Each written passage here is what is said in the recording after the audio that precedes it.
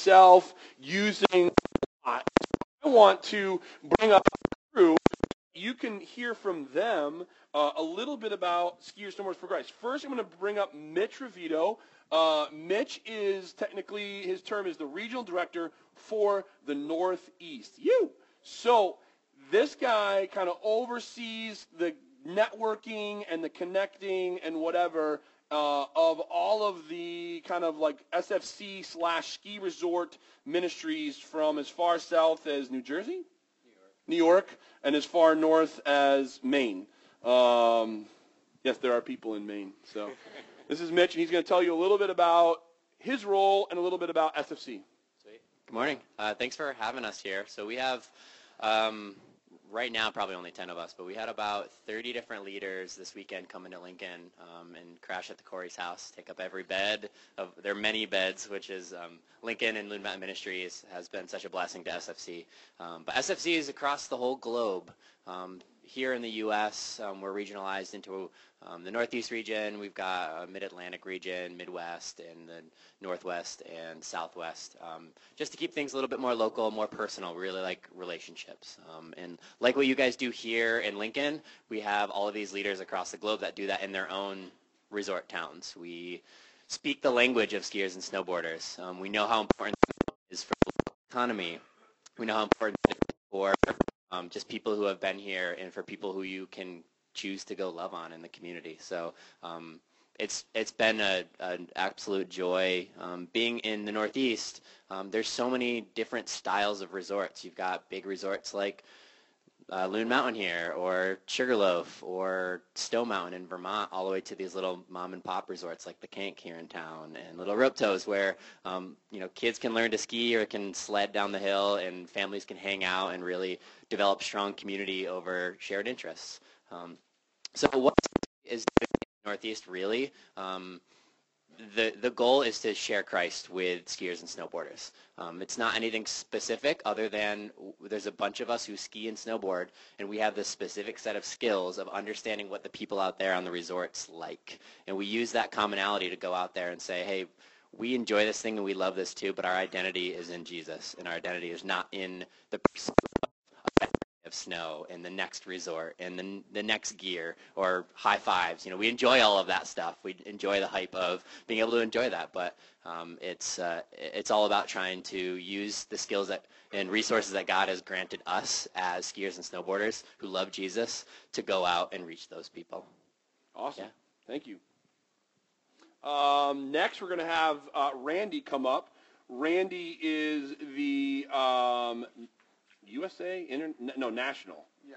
The national director of Snowboard Skiers for Christ. So we're just one region of a few, and Randy oversees all of the regions in the U.S. Yeah. Good to have you back, buddy. Thanks, Randy's man. been here a bunch. We love it.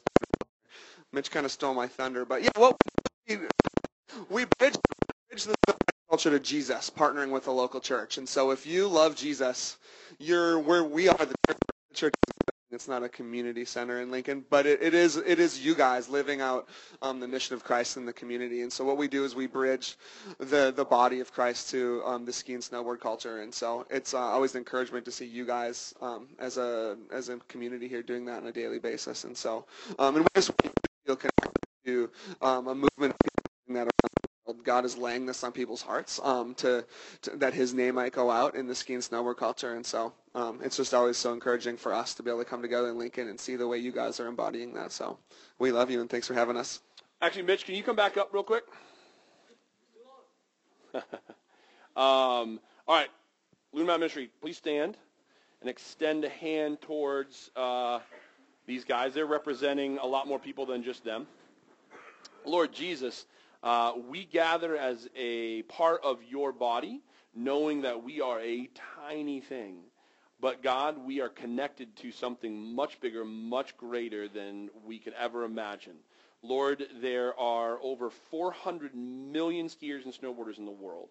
And I know that it's a small percentage of that group that knows you personally. It is our goal, God, by the power of your Holy Spirit, to love them in such a way that they would come to know you and put their faith, hope, and trust in you.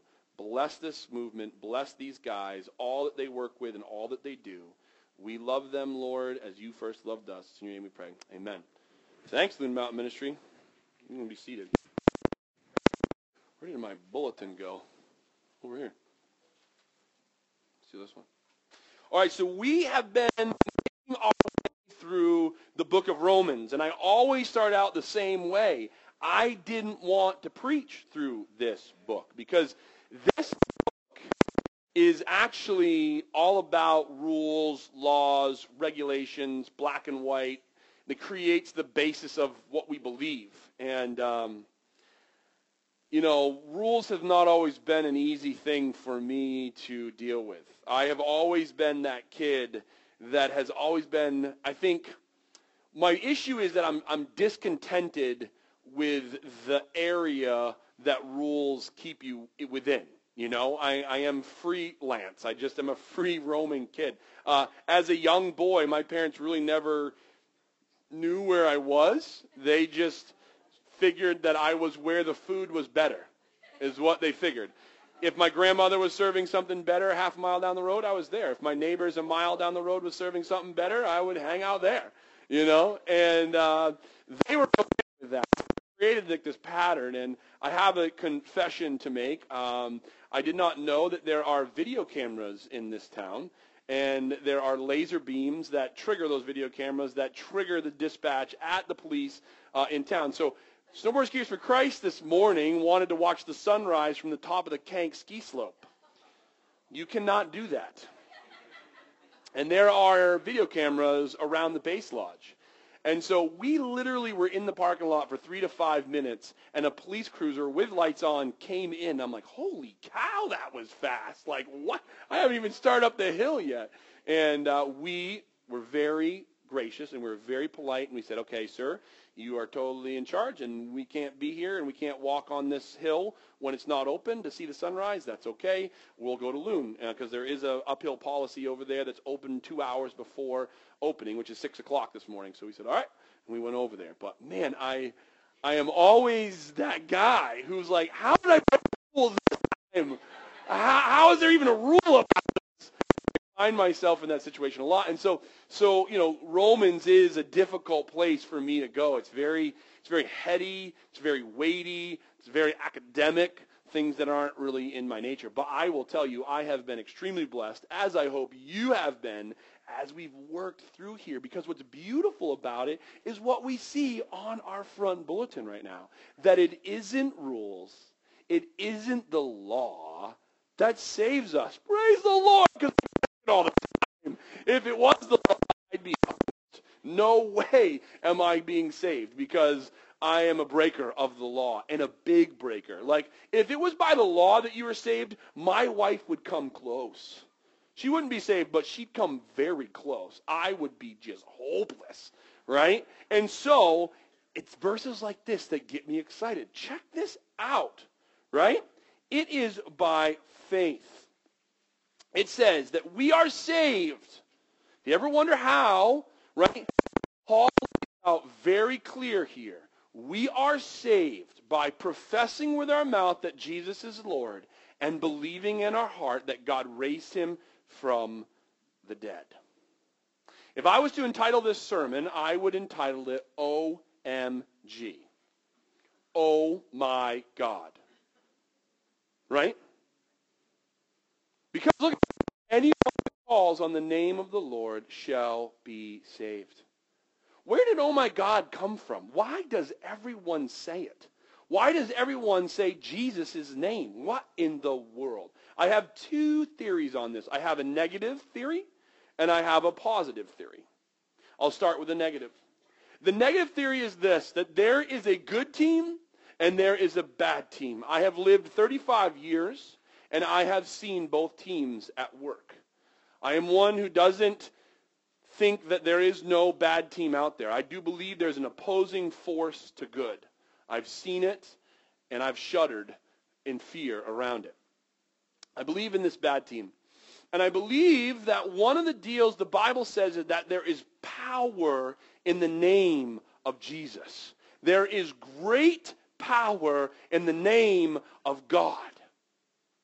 And I believe the enemy would like to diminish that power, not the actual power the name has, but the power we perceive the name has.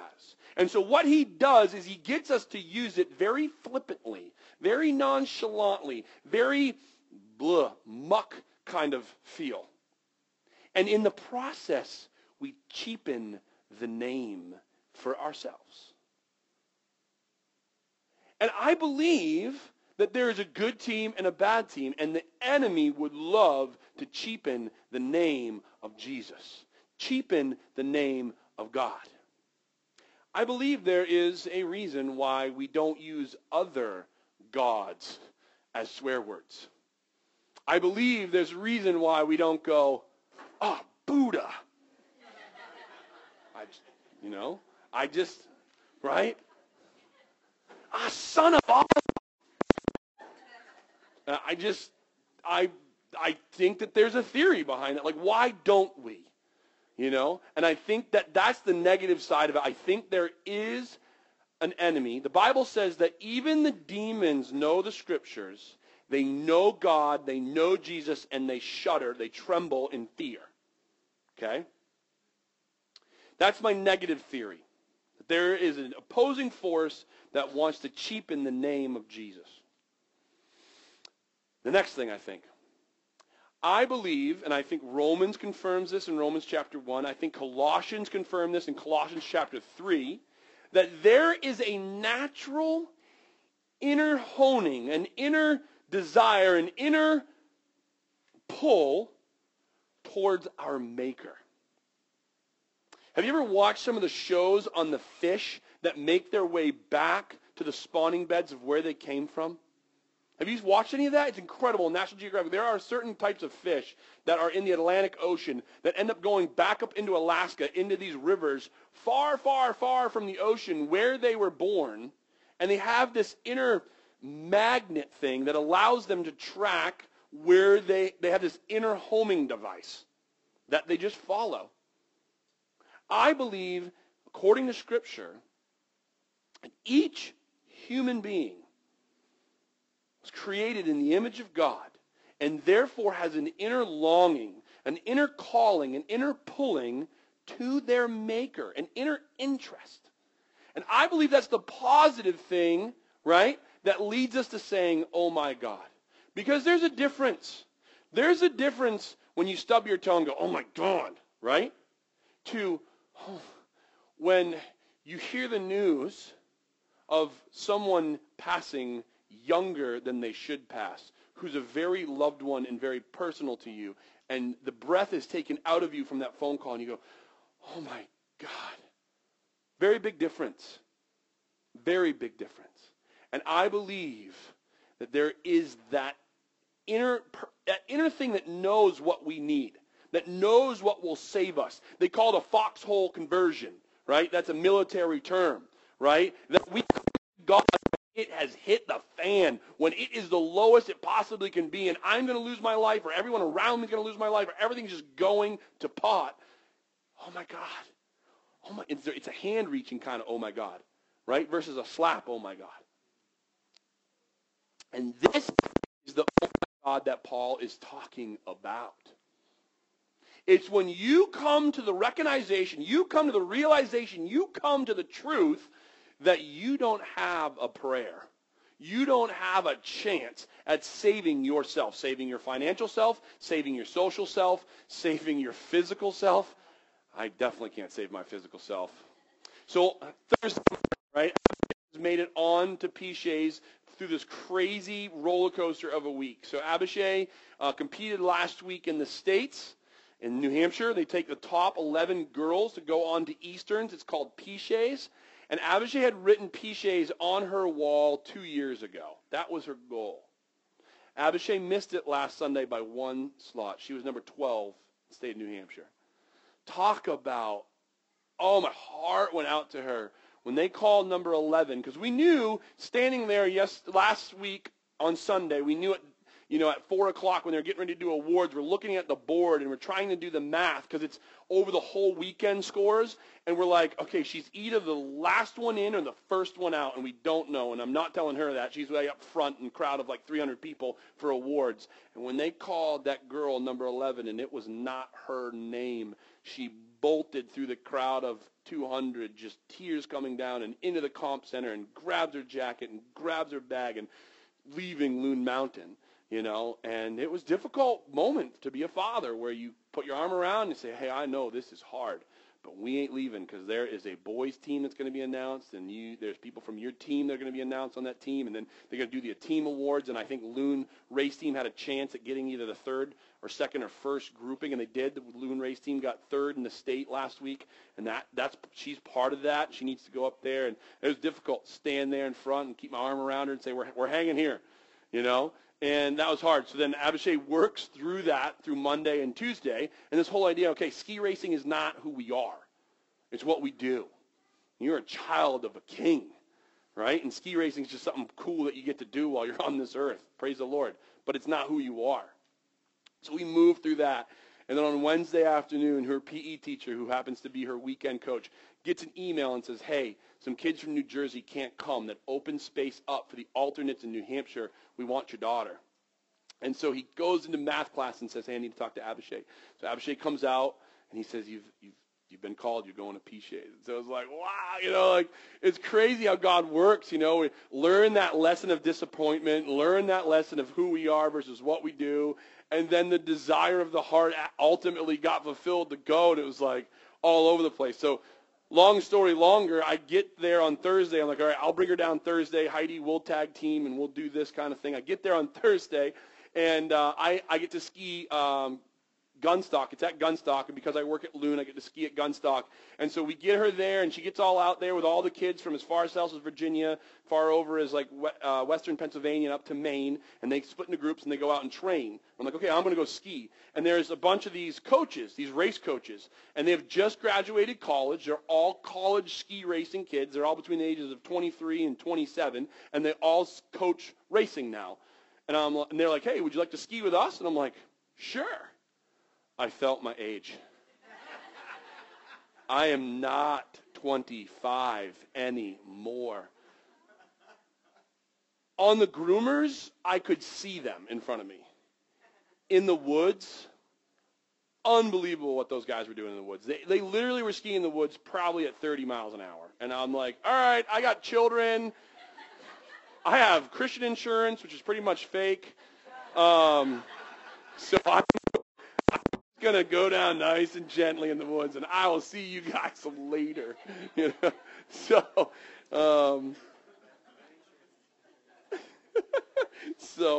what was my sermon about? Yeah, oh my God. So Paul here is explaining how simple the salvation process is. And I get bogged down in the doctrine of Romans, this predestination stuff, this foreknowledge stuff, this big words like propitiation. I can't even say that without spitting. You have big words, and I get kind of weighted down. And what it boils down to is saying, with a humble heart, oh my God. Reaching. That's it. That's it. He's boiling it down to this. You are saved through the confession of your mouth that Jesus is Lord. You are Lord. Lord means master. Lord means over everything. I come to you humbly. And believing in your heart that God raised him from the dead. And as a Christian, sometimes I go, that's obvious. No, I don't know about you, but I definitely sometimes go, is this whole thing just made up? Like, is this, like, what in the world, But then you get that moment where, what I love about it is, if you look in your bulletin, okay, I don't know if you did this on purpose, but if you look at the songs Reckless Love and Great Is Thy Faithfulness. Great Is Thy Faithfulness was written in the late 1800s, somewhere between 1880 and 1890, okay? Reckless Love, I think, was written in 2017, I think. It's recent, right? So we're talking, what's the quick math on that, Craig? 200 years? Ballpark? No, is it 200 years? Huh? 150? It's a long time, okay? 150 years. I think it's funny how, like, chord structures have changed and rhythms changed a little bit and like center structures have changed and verbiage has changed. Those two songs actually pretty much say the exact same thing, right? Reckless Love of God says that he's going to go anywhere to find you, right? And actually it's not he's going to go anywhere to find you. It would be better stated like this. He is everywhere, so you can't go anywhere that he is not. So he's not actually finding you. He's just saying, "Oh, hi, I'm still here. Oh, yes, hello. I'm God. I'm everywhere. And you think you're far from me now because of what you've done, or you think you're far from me because of your doubt. You think you're far from me because of your worry. You think you're far from me because of your anger." Right here. The psalmist says it doesn't matter if you make your bed in the clouds or if you make your bed at the bottom of the ocean. It doesn't matter if you go as far to the left or far to the right as you can possibly go. You cannot escape the presence of God. And then great is thy faithfulness is essentially the same thing. His faithfulness is that he is everywhere. His faithfulness is that he is where you are. And I think that is absolutely beautiful. But what you're seeing Paul unwrapping here is absolutely contradictory, in my mind, to what he unwrapped in chapter 9.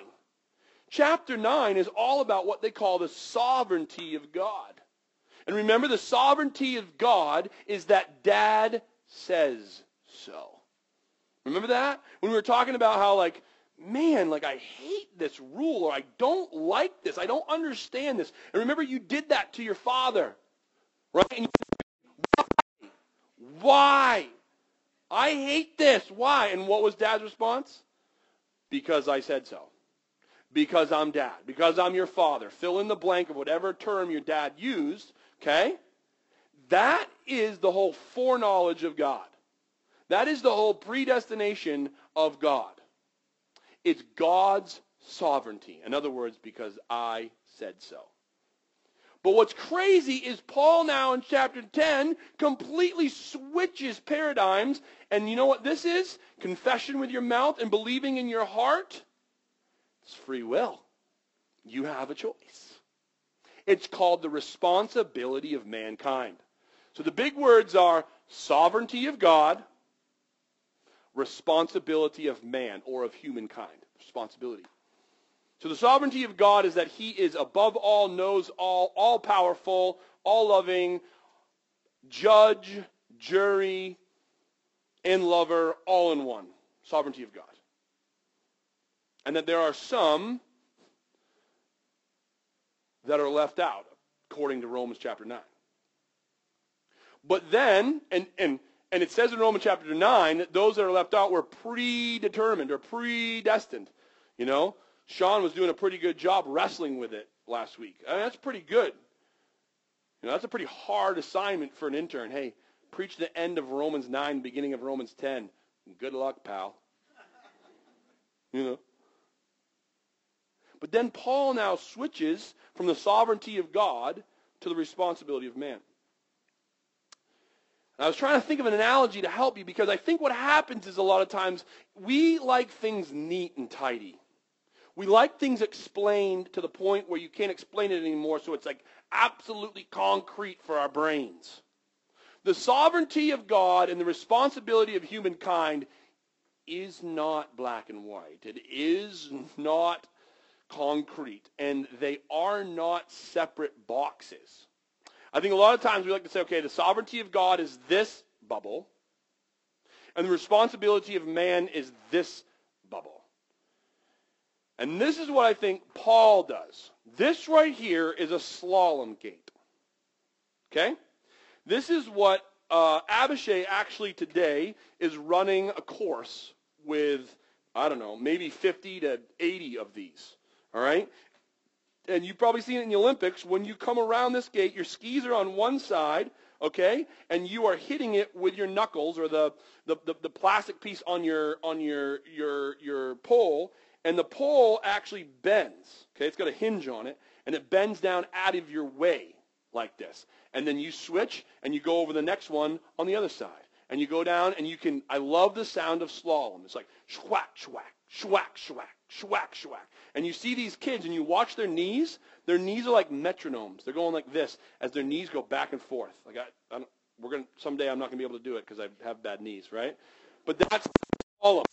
And this is a slalom gate. And I used to think of the sovereignty of God and the responsibility of man of two separate things, but they're not. They're two ends of the same pole. Meaning this. I would just take this hinge piece off. These hinge breaks quite a bit, and you take these off, and then you have just a pole. Right? Scott, did you ever ski a slalom course when it was just bamboo? Totally. Now, did you block those gates with your fist? No, because why? They would snap in the ground every time. You just went around them as quick as you could, and you're kind of like grazing them with your shoulder, correct? Slalom is a completely different thing now. They're getting so close to the gate that they have to punch it with their fist, right? But back in the day, they didn't have this hinge, right, and this brush. They just had a bamboo rod shoved in the ground, and they went around it like this, okay? That is part of it. Now, a lot of times they break, and this is just laying in the ground, sticking up about this far out of the snow. That's the most dangerous, right? Because that's when you can hook a tip, catch something, slide down, take it into the ribs, because this right here is sticking out of the snow about that much, about 3 inches, and that's the worst, right? So when the kid breaks a gate right here, you'll see course workers and stuff move as quick as they can to that brush in the snow and try to get it out of there before some kid falls. I don't know if you're watching the Olympics, but in the combined, a kid from Austria, right, fell in the slalom course. He got on his back and started sliding down the fall line because it's steep. And he started sliding down the fall line, and one of the coaches from a different country had left a drill in the hill. So you're talking a metal drill bit that's about that long shoved into the ground with a full drill, and he hit it with his back, and he snapped the metal drill bit right in half. Right? Wasn't doing well. Hurt, bruised ribs, the whole 9 yards. 2 days later, got the gold in the Super G. Boy! Ribs hurt, just win gold. Makes it feel all better. That's Esther Ledeska. She's a different story, but I can tell you all about her. Maybe later. So there's two parts to this, and they're both needed. And if you separate them, they do not do what they're intended to do. And we evangelicals like to separate stuff. And then we like to argue our point from that separated stuff. Oh, the brushy is better. The brushy is the truth. And we leave out the pole. And then the other part of us is like, no, the pole is better. Right? A movie. Shampoo is better. No, conditioner is better. Stop staring at me, Swan. Anyway, that was a movie that you children probably should not watch. But we do. We like to play flag.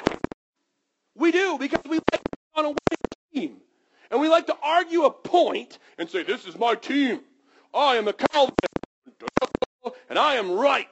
And here are my 5 points why I'm right. And then we like to go, no, I'm an Arminianist. These are big words, I know. Calvinist essentially is God knows everything. We and no one has a choice whether or not they are saved or not. That's Calvinism. Arminianism says, no, God doesn't know all the future. He knows every option that's available to you, but it's like a great chess game, and you have a billion different options, and God's like a huge chess player, and he knows every one that's available to you, but free will allows you to move within the board, I guess. That's Arminianism, right? And we love to go on both sides and sit there and argue forever. Well, I paid $120,000 to go to school for 4 years, and I studied a bunch of classes on those two things, and I left going, can I just do youth group? Like, wow. You can get together and talk about that all you want. I'm just going to go over here and have some wings with somebody and ask them how they're doing and if they need me to pray for them, because that's what I'm going to stick with. But there are some beautiful, beautiful people out there with beautiful, beautiful minds that are thinking about all this stuff. They haven't discovered anything different than guys that were thinking about it 200 years ago, or guys that were thinking about it 400 years ago, or guys that were thinking about it 1,000 years ago. If you read all of the literature from 1,000 years, 400 years, 200 years to last month, it all is wrestling pretty much with the same thing. The sovereignty of God and the responsibility of humankind. And don't box them. Don't separate them. They are two things on the end of one pole. And you need both. And if you take them apart, you're going to get wicked frustrated. Did you ever think that you'd go to a sermon with a slalom pole? A slalom gate? Anyway. Yeah. The gate is narrow. Right? So, I hope that you get into Romans. I hope that you read it. Remember Martin Luther? Martin Luther said that if you were stranded on an island with one book, it needs to be the book of Romans. He also said that every believer should memorize the book of Romans. That's insane. There's a couple verses that I know, but not all of them. So today we covered the sovereignty of God. He's dad. He knows best. And the responsibility of us. We can choose him. Or we can choose ourselves. And how that both works in a continuum, I don't really exactly know. But I can't wait to get to heaven and him tell me. Because you can't box God. You can't put him in human terms. The psalmist said that's our greatest problem. Is that God said in the Psalms, that's your greatest problem. You thought I am exactly like you. And I'm not. So stop trying to make me 3D. Or stop trying to put me in your dimension. Two things. Sovereignty of God. Responsibility of man. Don't separate them. Keep them together. And let's trust God. And let's love our neighbor as ourselves.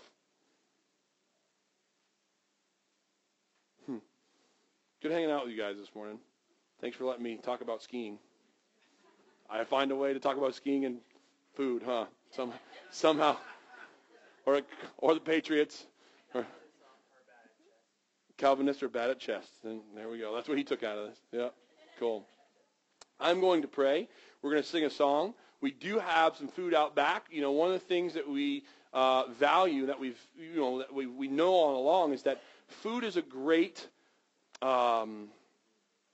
It gets people together, and it gets people to hang out longer. We are not hungry. Okay, I know that maybe some of you don't have some financial means that others do, but we're in America. And I know that there are some people that are hungry in America, for sure. I'm not one of them. But we don't necessarily feed on Sunday morning for people, you know, that are like, oh, these people don't have food, so we're going to feed you. If you are an individual that is in a position where food is difficult for you, we definitely want to help you. Tuesdays is the food pantry here. We help a lot of folks in that position. Why we serve food here is because it makes people stay and linger, hang out. And it gets people to talking to someone that they don't know. And I love that. Christian life was not meant to live isolated. And if you're doing it, you are struggling. You were meant to battle sin together as a community. You're meant to celebrate victories as a community. You're meant to walk through deep sadness as a community. And we're New Englanders. We don't do that naturally. But if you throw food into the mix, New Englanders hang out. yeah, like chowder. And so we got some food out back. So Jesus, we love you. We thank you so much for the folks that served, to put out that food. We thank you for all the folks that got together to make this Sunday morning possible. God, this Sunday morning is not be-all, end-all of Loon Mountain Ministry. It's just one of the things that we do to gather people. We thank you for your mysterious gospel, your deep and unfathomable ways, that you, Lord, know everything in your sovereignty, but yet you've given us the freedom and the will to choose you. Oh, Holy Spirit, guide us to choose you. Put all of our faith, hope, and love in you. Thank you, Jesus. Amen.